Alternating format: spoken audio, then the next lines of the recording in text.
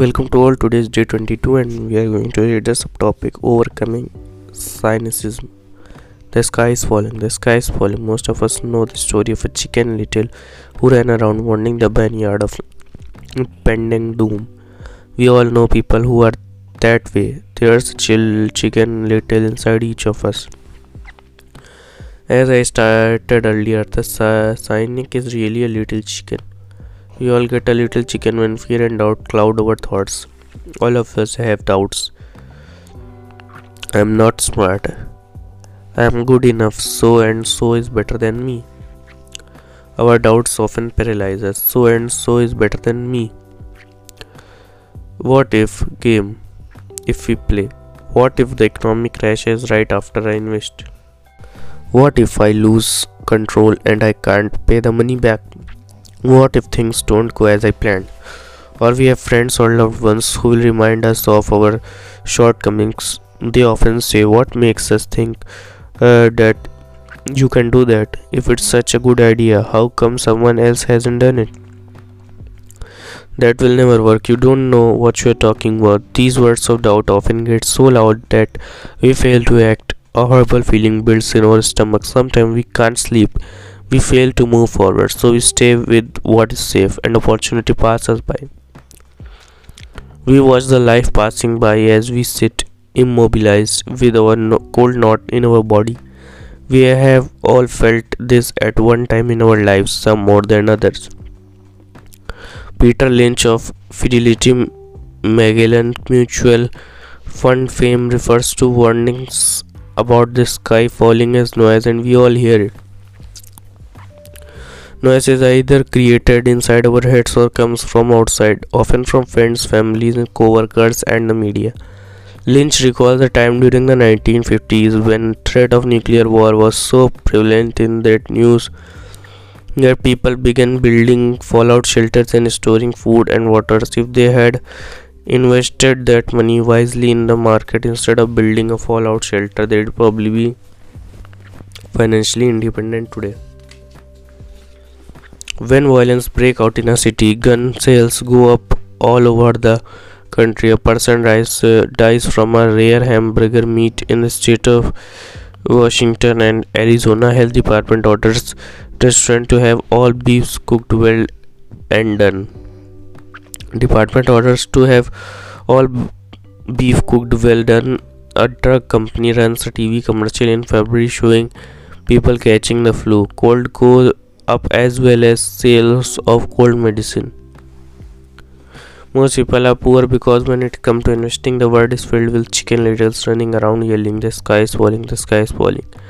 And chicken littles are effective because every one of us is a little chicken.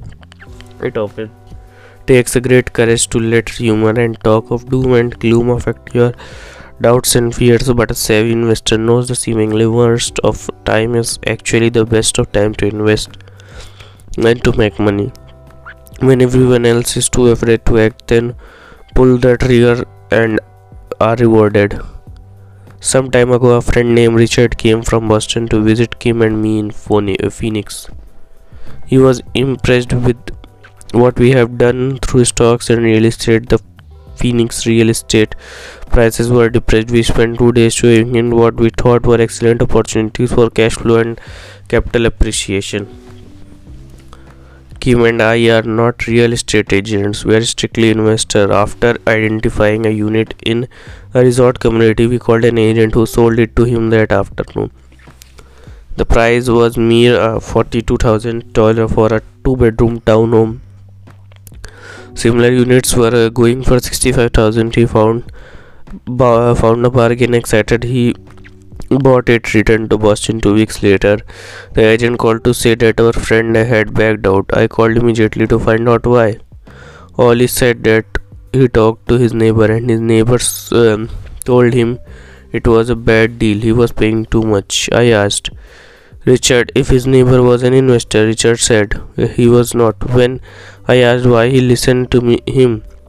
Richard got defensive and simply said that he wanted to keep looking.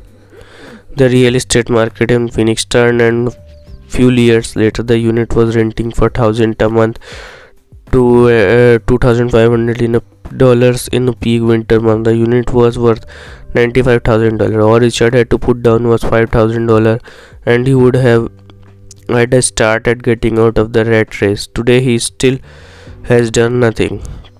Richard's backing out did not surprise me. It's called buyer's remorse, and it affects all of us. The little chicken won and had a chance at freedom was lost. In another example, I hold a small portion of my asset in tax line certificates instead of CDs. I earn 16% per year on my money, which certainly beats the interest rate bank offers on CDs. The certificates are secured by real estate and enforced by state law, which is also better than most banks. The formula they are brought on make them safe. They just lack liquidity, so I look at them as 2 to 7 years CDs. Almost every time I tell someone that I hold my money this way, especially if they have money in CDs, they will tell me it's risky. They tell me why I should not do it. When I ask them where they get this information, they say from a friend or an investment magazine. They have never done it, and they are telling someone who are doing it why they shouldn't. The lowest yield I look for is 16%, but people who are filled with doubt are willing to accept a lower return. Doubt is expensive. My point is that it's those doubt and cynicism that keep most people poor and playing it safe. The real world is simply watching for you, waiting for you to get rich. Only a person's doubt keep them poor. As I said, getting out of rat race is technically easy. It doesn't take much education, but those doubts are cripples for most people. Cynics never win. Said Rich Dad. Unchecked doubt and fear creates cynic. Cynic criticizes and winners analyze was another of his favorite saying. Rich Dad explained that Rich Dad explained that criticism landed while analysis opened eyes. Analysis allowed winners to see the critics were blind and to see opportunities that everyone else missed, and finding what people miss is the key to any success. Real estate is a powerful investment tool for anyone seeking financial independence or freedom. It is a unique investment tool, yet every time I mention real estate as a vehicle, I often hear I don't want to fix toilet. That's what Peter Lynch called noise.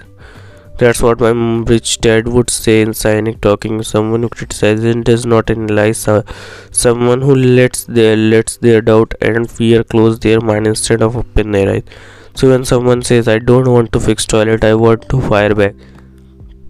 What makes you think I want to? They are saying a toilet is more important than what they want. I talk about freedom from the rat race, and they focus on toilet.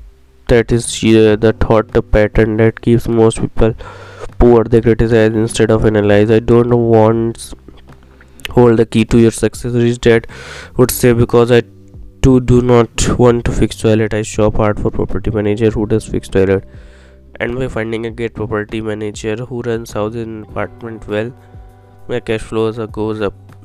This was all for today, as my health is not very well, and we will continue tomorrow. Thank you.